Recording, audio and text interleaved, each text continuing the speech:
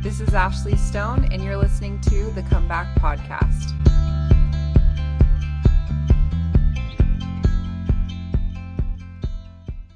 Hi, everybody. This is my first podcast, episode 1. So I feel, very new to this, but hopefully you can bear with me as I learn how to be a podcaster. I really, never would have saw myself as a podcaster. I noticed a common theme when I started coming back to the church that there was little just miracles that would happen from the Heavenly Father that were just little miracles that were pushing me and guiding me in that direction. And I started to listen to other people's stories with coming back to the church. And what I found was many people had these similar experiences where they felt like they were witnessing little miracles, guiding them back to the church. And so this podcast purpose is really to highlight those stories of the experiences that people have coming back to the church. And it could look like anything, we're open to any and all experiences, but I really wanted to put that out there. I think a lot of people today are leaving the church and they're very loud about it. And an anchor in my life and guided me in so many ways. And he's amazing. And everybody loves my dad. If you're from Southern Utah, you probably know my dad because he's famous and he's the coolest guy ever. So anything else you want to add to that introduction, Dad?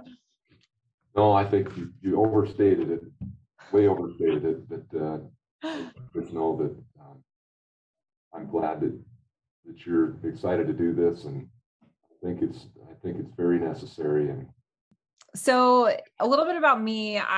Like I said, I'm in recovery from a heroin addiction, not only heroin, but pretty much any other substance under the sun. Growing up, we were raised in the church. My parents, they were, active church members. I had a testimony at a young age of the gospel. As when I was in middle school, I started to, stray away from the church, and I started to kind of go down my own path. And I was experimenting with drugs and alcohol, which led to me kind of falling off the deep end with that. I went to a adolescent facility when I was 16. I was there for 15 months, and I didn't really reestablish a spiritual connection. I kind of did, but not really. Just shortly after, I was addicted to heroin, and I was in jail. I was in rehab after rehab. It led me to living in a house in Arizona where it was a drug house. There was a family that lived there. My boyfriend, his parents were using and selling drugs. My boyfriend's brother, the whole family was on drugs. And that was kind of my life, was just using drugs, finding ways to get drugs. That was what my whole life revolved around. And finally I got sick of living that life. And I called my dad and I said, "Dad, I need help. Can you come get me?" And he drove down to Arizona and he picked me up from this drug house. And we kind of had a rough, how long was that after you picked me up? it was probably a good week before we ended up getting to where we were going, which we didn't really know where we were going, but we went where we needed to be. I ended up going to the Salvation Army in Fresno, California. And after being in Mesa, Arizona for my, through all my running and gunning. And why the Salvation Army? Like, how did we get to that point? How did we?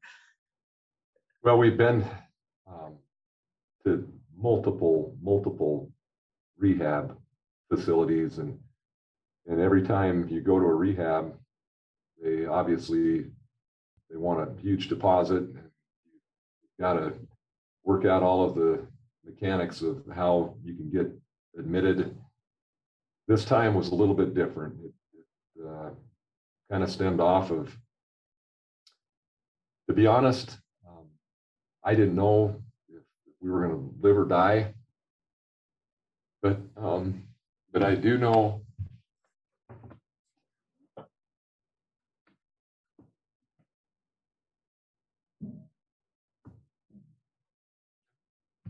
that we were guided by the Spirit and by your testimony of the gospel of Jesus Christ. That's one thing that I've always been amazed is I just know that you have one of the strongest testimonies. You know the Savior is real. You know the atonement is real. And you understand that the church is not the people in the church, but it's the love that our Savior has for each of us, and his desire that we go down the road that would make us the happiest. And I know that you understood that, but I remember getting in that car, not knowing where we were going to go and trying to leave Phoenix, Arizona multiple times, and just the different connections that you had there, and when you would disappear and we would stop, which seemed like after a full day, and you would disappear and call your friends, and you would think just one more time, I just need to get high one more time, and then you would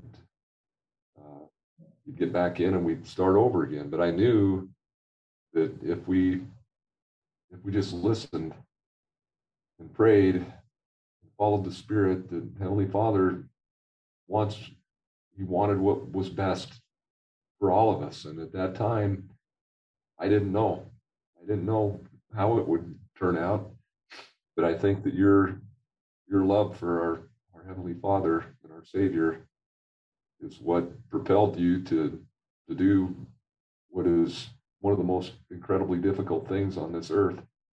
It led to the point where you are now, and that's the hard thing, I guess, in any kind of a venue like this, is to relate to people that it is about why we want to be a part of the gospel of Jesus Christ on this earth. And I think the way that people feel, what they perceive as being judgments that other people have about them, which I've grown to learn over the years. It's sad because the beauty of the gospel and the love of our Savior, the happiness that he wants us to have is more, it's bigger than any of the things that we as individuals feel that we're being judged. Because I honestly believe that the people, they really don't, if they judge it, it's just that they're people, but they're just people. But the Savior's church is here on the earth, and he wants us to return to him and to be happy. And I think that he's done everything for us. We just need to realize that if we'll just give him a little bit of our time, we can get to know him, and we can return and live with him again. You said that you think people judging, it's, what they perceive as judging. Did you ever have okay, so we also have in our family, my sister Aubrey, which I got her permission to share this, but she was 16 when she got pregnant, and she was a student at the high school where my dad taught at. And that, is a challenging thing to overcome. I mean, to have in your life as a teenager, obviously we have seen that turn into an amazing miracle. And that little baby that she was pregnant with is he's 16 now, and he's just the best addition to our family. We could never imagine life without him. But when you were going through that with Aubrey, she had a teen pregnancy, you have a daughter that's very rebellious, and just, I also was at the high school, Snow Canyon High School in St. George, my dad taught at, and I was just about as naughty as you can be for a high school student, and just ditching class and drinking, getting caught drinking at school, all kinds of stuff. Just not really proud of who I was back then. But do you feel like you face judgment from, people in the church, or When we were going through all of that stuff as a family, what was your experience with members of the church, or just your experience in church in general at that time? I wouldn't say that at that time that I had the strongest. I had a testimony, but it wasn't anything even remotely close to what it is now. But I don't. It was a difficult time. I know that your mother didn't want to tell me that Aubrey was pregnant. She was worried that just the way that I would react. She was completely wrong, because I just wanted her to be happy. I was sad that she missed out on a lot of the experiences that going through something that difficult at that age in life. It just makes you grow up really, really quickly. But I don't think I ever felt any judgment from anyone, only the desire that everybody work through whatever decision we would make. I never felt anything but support from friends and from teachers. And to this day, I have some of the greatest friends. They know all my children, and they love all my children. And they always ask me how you're doing, all of you. But they have always been like that. And I just think that too often that we perceive one thing when the complete opposite is what is actually taking place. I think generally speaking, most people don't, number one, they don't have time to be judgmental, and all they want to do is live their lives and be happy.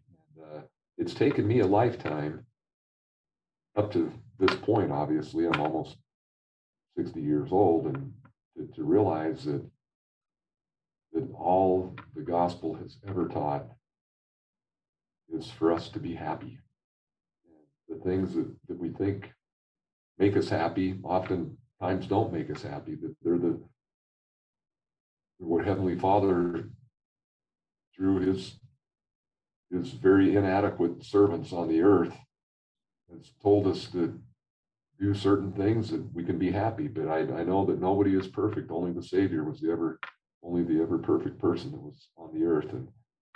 And I truly believe that if we could just give the Savior what he's asking us to give him, that the love and the happiness that we could have, it's incomparable to anything on this earth.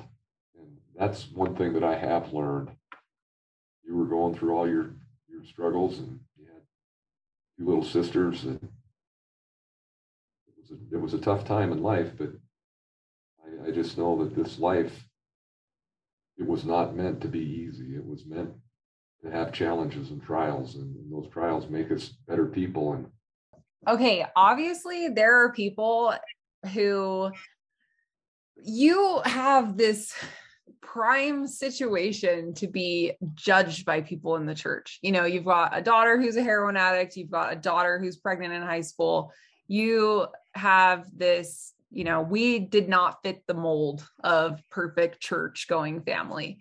What advice would you give to somebody that's going through a similar situation? Maybe they have a child that's gay and they feel like they, are being judged by that, or maybe a child that's transgender, or maybe they have a daughter that's pregnant, or a heroin addict daughter, or whatever. What would you say to families that feel like they need to distance themselves from the church because they feel like people just don't get it in the church, or they feel judged?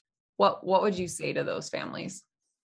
I would say that I know without a doubt that some of what they feel is probably justified from their perspective, but I also know that the very thing that I would advise them to do is the very thing that Satan would tell them not to do, and that's to run with open arms, embrace the gospel, to feast on the fruits of the atonement. Because in the big scheme of things, as I already said, there is no person that doesn't have challenges and trials in life, and that doesn't feel judged You can ask your mom. I probably think that I've always been more paranoid about people judging me, but I've gotten over that. It doesn't matter anymore. It's like the things that matter are you, your family, your happiness. One thing that I have discovered is that people that leave the church for whatever reason, I know a lot of times, not always, but a lot of times they think that it's harder, it's more difficult to be in the church than to be out of the church. And I just think that knowing what I know now, having lived what I've lived, that the very thing that they should be running from, they should be running to with open arms to embrace. I just think if they go away, where will they go?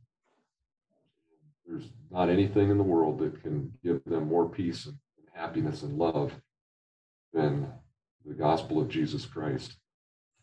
You said that when we were in high school and you were kind of going through all of that stuff, you said that your testimony isn't what it is today. What do you feel like helped push you towards, or what kind of encouraged you to work on your testimony and make your testimony stronger, or what led to that?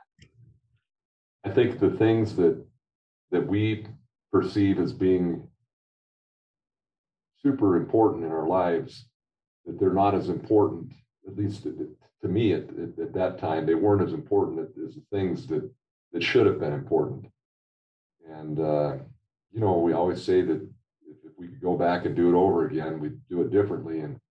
And there's no question that I would do things differently if I went back and went through my life again. And I probably wouldn't have, I still probably would have been a teacher and gone down that road, but that's the whole purpose of life, is to learn as you go along. And I know that obviously the time that you can spend with each other on this earth, with your family and what I would change is, and it's not, I don't think in my own situation it necessarily has anything to do with feeling judged or anything like that. But I do know on a daily basis, just in my profession, I love all my students, and I always think that I have the greatest job in the world. But I know that everybody has their challenges in life and their struggles, and I just wish that we could take all of our struggles and our challenges and just set them aside and try to enjoy this incredible earthly experience that we're having and the opportunities that have been placed before us. And I just feel like a lot of the decisions that we sometimes make, they keep us from the happiness that we can have at that time. And I feel like I missed out on a lot of the happiness that I could have had during that time of life. I'm trying to make up for it. My family's made up for it millions of times over. And I mean that, with the decisions that they've made, and just the way that the story is turning out. It wasn't the story that I wasn't too sure of the ending there for quite a while.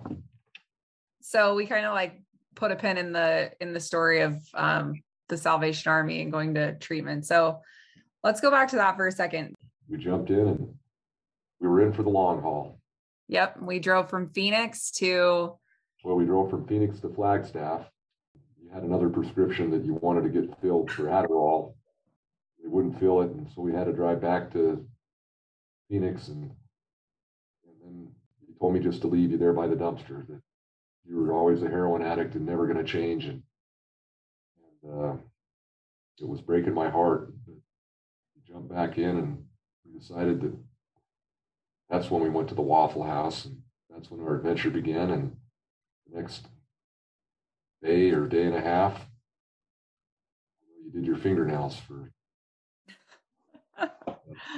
30 hours in the car with the little buffer and the details of all of our stories. I look back on it now, and I'm amazed that I look at these beautiful grandchildren, an amazing husband, and I just know that there's only one way that ever could have happened. Yeah. It was through the atonement. Yeah. And it's true. If you knew me back then, I was a totally different person than I am today. My siblings especially can attest to this. I was horrible. I was, very mean and just selfish. And, everything I did was just pretty much out of, just self-serving motives. And so my dad dropped me off. I was in a 10-day detox, a cold turkey detox in Fresno, California. And then he came back and got me and took me to the Salvation Army. When I got to the Salvation Army, I did not know if I could do it. It was 40 hours of work in the warehouse, and I didn't know if I had it in me to do it. I was used to treatment centers that were very cush and you just kind of hang out and go to group and therapy and whatever. But this was a treatment center where I was working 40 hours a week, and I was just like, I don't know if I can do this. And they had their own religion that we had a church service Wednesdays and Sundays. And when I first got there, I was just like, I don't know if I can do this. And it was just so foreign to anything that I had ever known. And then the preacher the chaplain, he brought me into his office and he said, Ashley, choose a Bible to use while you're here. And so he had this shelf with a whole bunch of Bibles on it. And I'm like, I chose the pink Bible, and he hands it to me, and I open this Bible up, and there's a Book of Mormon bookmark in this Bible. And it might not sound that crazy to anybody listening to this, but the chance of me picking that Bible with that Book of Mormon bookmark in it in Fresno, California, I'm the only member of the church in this whole facility of 150 people.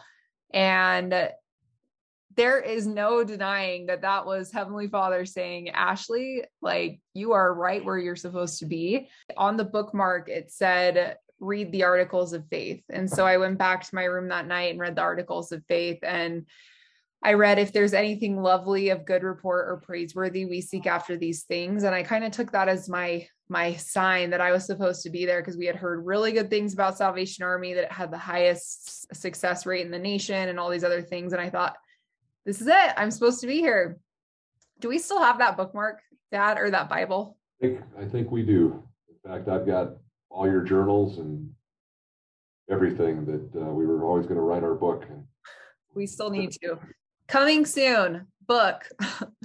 But anyway, so that was one of those things that I felt like kind of was a sign that I, needed to come back. So I went through the program, and towards the end of my program, I got a email it was actually the librarian of my adolescent facility that I went to when I was 16.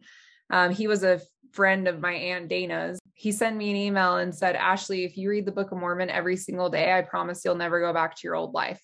At this point, I was like, you know what? I have nothing to lose. I have nothing to my name. I'm in rehab.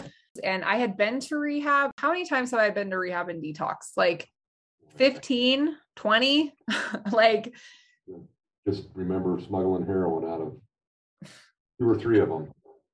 Yeah. And, being with one of the most wanted in Washington County, Utah, picking you up on the streets of Las Vegas. You've been to many, many, many.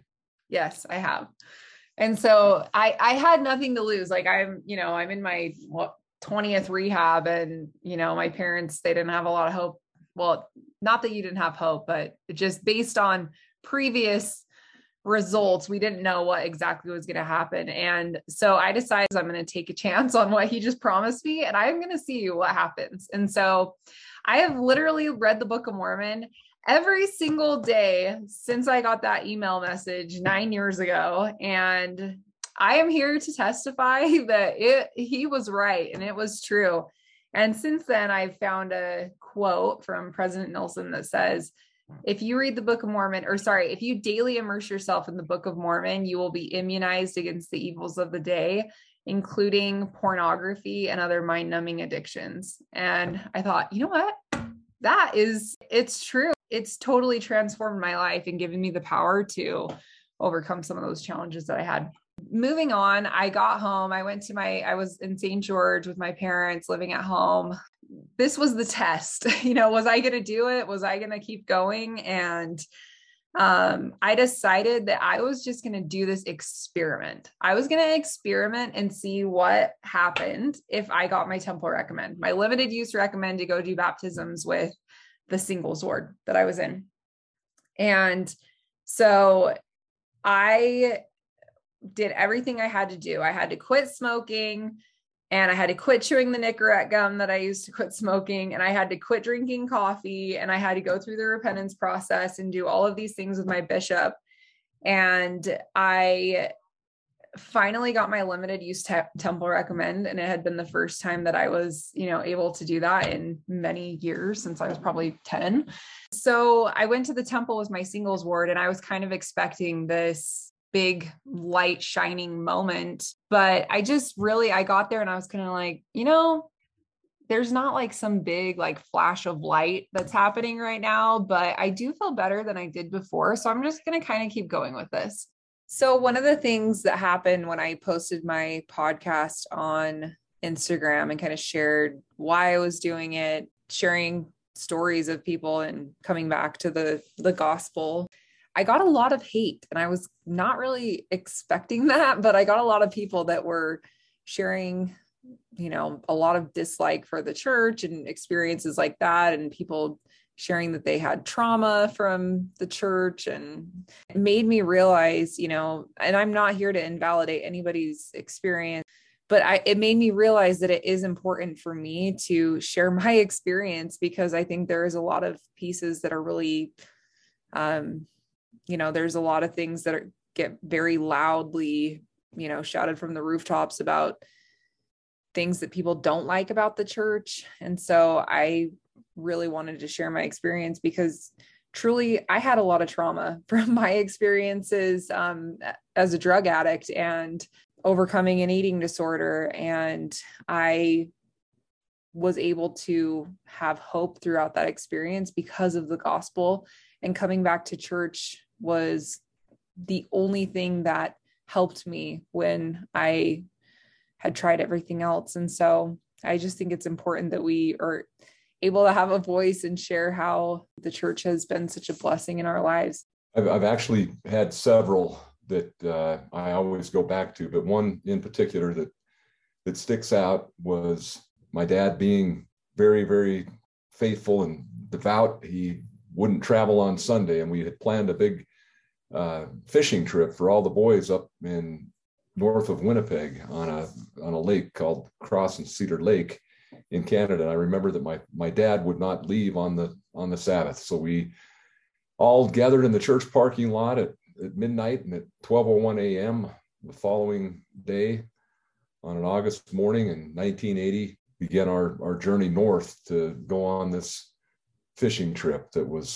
We talked a lot about it, and we're excited. The boys were all excited. And that trip that I would take with my dad, I was actually the only one that was in the vehicle with my dad. We were in his Ford F-150 pickup, and obviously everybody was tired, and we were driving through the night to get to this favorite fishing place that we had north of Winnipeg, that he would end up drowning on this trip. That experience would change my life in ways that at the time I obviously had no idea. But I remember on that trip, when I was talking to my dad on the way to this lake in Canada, he said, "There's 3 things that I want you to do." Almost like he kind of knew that something was going to happen. I don't think that he did, but he told me that, first of all, he wanted me to be an Eagle Scout, and that wasn't ever anything that I really was that enthused about. The other thing that he said was that he wanted me to continue and get an education after high school. The third thing that he mentioned to me was that he wanted me to be sealed in the temple. I just vividly remember that conversation because I know, because of the tragic accident that happened, we got caught in a blizzard. It was 80 degrees on an August morning in 1980, as I stated, and the temperature dropped to below freezing, and there was a horrible storm that came in on this lake, and my father was in a boat with my best friend and my little brother, and the boat capsized and he drowned. But I will never forget that conversation, and I go back to that often in my life for a lot of reasons, because I know that I would not be where I am today had that one tragic event not happened. I wouldn't be married to the incredible woman. Often are because of some trial or some adversity that we have that make us who Heavenly Father wants us to become. And I think that one event and that conversation that I had with my dad, that kind of guided me in my life. I mean, I did end up becoming an Eagle Scout, but like the day before my 18th birthday. I did continue my education. I go to school pretty much every day still as a teacher. I did marry the love of my life and was sealed in the St. George Temple. And I know that the blessings that have been showered upon me are blessings that I could never have imagined. At the time, it was just a trial, and it was a lot of reasons to blame or wish for other things. But the gospel of Jesus Christ is what has held me on the right path for my entire life. I could never in a million lifetimes thank my Heavenly Father enough for the blessings that he has given me. Do you think that after Grandpa Sheldon died, did you ever struggle with your faith after that? Like, did you ever think, shortly after that happened, did you ever struggle or blame God, or did that cause any crisis of faith for you after that? Or do you think it helped strengthen your faith because that happened like immediately after? Well, I think immediately after, I think one thing that the Holy Ghost does in the greatest times of trial in our life is he insulates us from the reality of our situations, and he makes it possible for us to continue and to persevere. And I have no question that the Holy Ghost was probably stronger in my life at that time than it's ever been. But I've never blamed God ever. I do know that I had some experiences after that are very personal to me that I won't share here, that without a doubt bore witness to me that the gospel is true. And I know where my father is, my earthly father, and I know what he's doing. I just wish that everyone had, at the times that their faith is tried the most, if they had a little bit more vision into the future to see what Heavenly Father will help them obtain and help guide them toward, if they can hang in there a little bit longer. I know I'd mentioned previously, as we talked about this podcast, this talk by Elder Corbridge about Stand Forever, how he was assigned to the general authority to wade through all of the muck and the mire of all the anti-LDS literature, and how it was one of the worst and darkest experiences of his life. He talks about the primary questions that the gospel addresses and the secondary questions. And he says, if you believe in the primary questions, the secondary ones don't even matter. And obviously the primary ones, some of them are believing that Jesus Christ is our Savior, and that the prophet Joseph Smith was a prophet.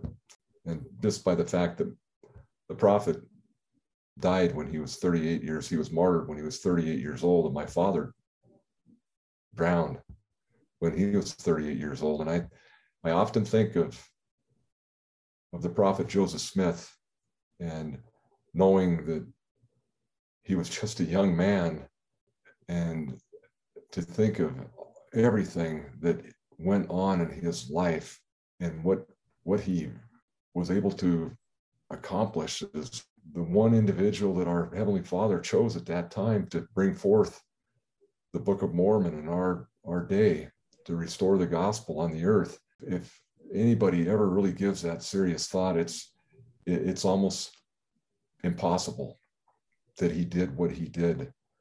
And it just strengthens my testimony all the more to know that this incredible human that was subject to all the imperfections of all of us, the same imperfections that we have, that he was able to do what he did in spite of all of the trials of and the fiery darts of the adversary from every direction. And I just think that we live in a time of luxury and ease, and that we are given so much, but it's also the most difficult time that I think has ever existed in the history of the world. I think it's the easiest in a lot of ways, but it's the most difficult. And if we can just know that our Heavenly Father is there to guide us and point us in the right direction, and the atonement is real. And I know without any doubt at all that our Savior will return to the earth. He will rule and reign on the earth for 1,000 years. I know that time is coming closer. I'm just so grateful to live at the time that I live and to have what I have. And thank you so much, Dad, for sharing all of your wisdom with everybody. And thank you for just being you. You are amazing. And I love you so much. And I'm so grateful you're my dad. Well, I'm grateful you're my daughter. And I wouldn't trade you for any other daughter in the world. All right. My daughters, but got the greatest son a person could ever have. I love you very much. I love you.